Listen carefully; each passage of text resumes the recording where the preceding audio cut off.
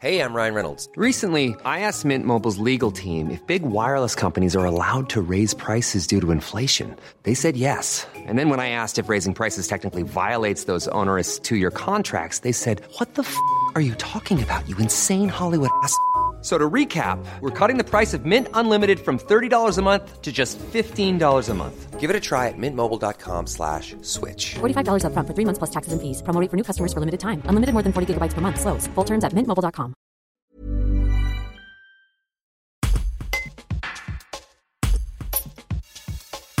Maman de 2 enfants autistes, Ikram Tahiti, qui vit avec sa famille à Avignon et qui a scolarisé sa fille et son garçon dans des classes ordinaires, réagit aux propos du candidat d'extrême droite Éric Zemmour sur l'obsession de l'inclusion à l'école. Pour cette dernière, il ne sait pas de quoi il parle, tout simplement. Un reportage d'Alexandre Gay. Première réaction, c'est qu'il ne savait pas de quoi il parle. C'est quoi l'inclusion d'abord? L'inclusion, c'est scolaire surtout.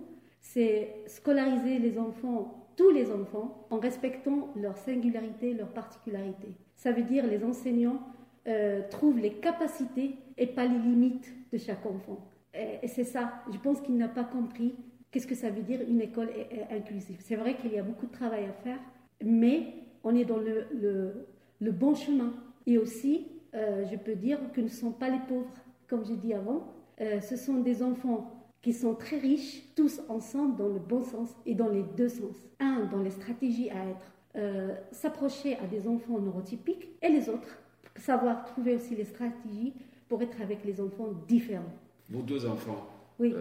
Qui sont scolarisés dans des classes classiques, ordinaires, en collège et en école primaire, comment ça se passe pour eux?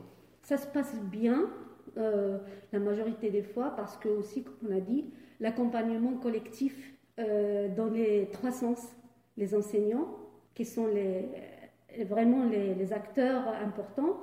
Après, il y a les intervenants qui interviennent en prise en charge pour mes enfants. Et après, il y a les parents que nous sommes là toujours pour soutenir et aider dans tout ce qu'on... C'est vrai qu'il n'y a pas toujours dire ils vont bien, aujourd'hui c'était très bien, mais comme tous les parents, avec tous les enfants. Des fois, il y a bien, et des fois, il faut faire avec et continuer. Est-ce que vous auriez accepté, vous, en tant que maman, que vos enfants soient scolarisés dans des établissements spécialisés? Non. Non, ça veut dire que mes enfants sont, dans leurs différences, vont être moins importants ou moins intégrés et inclus dans la société. Et ça, ce n'est pas le cas. Tous les enfants ou toutes les personnes doivent être dans la société, dans avec n'importe quelle différence. Ces propos d'Éric Zemmour, est-ce que vous les trouvez dignes d'un candidat à la présidence de la République? Non, clairement. Parce que je pense que c'est la méconnaissance des choses.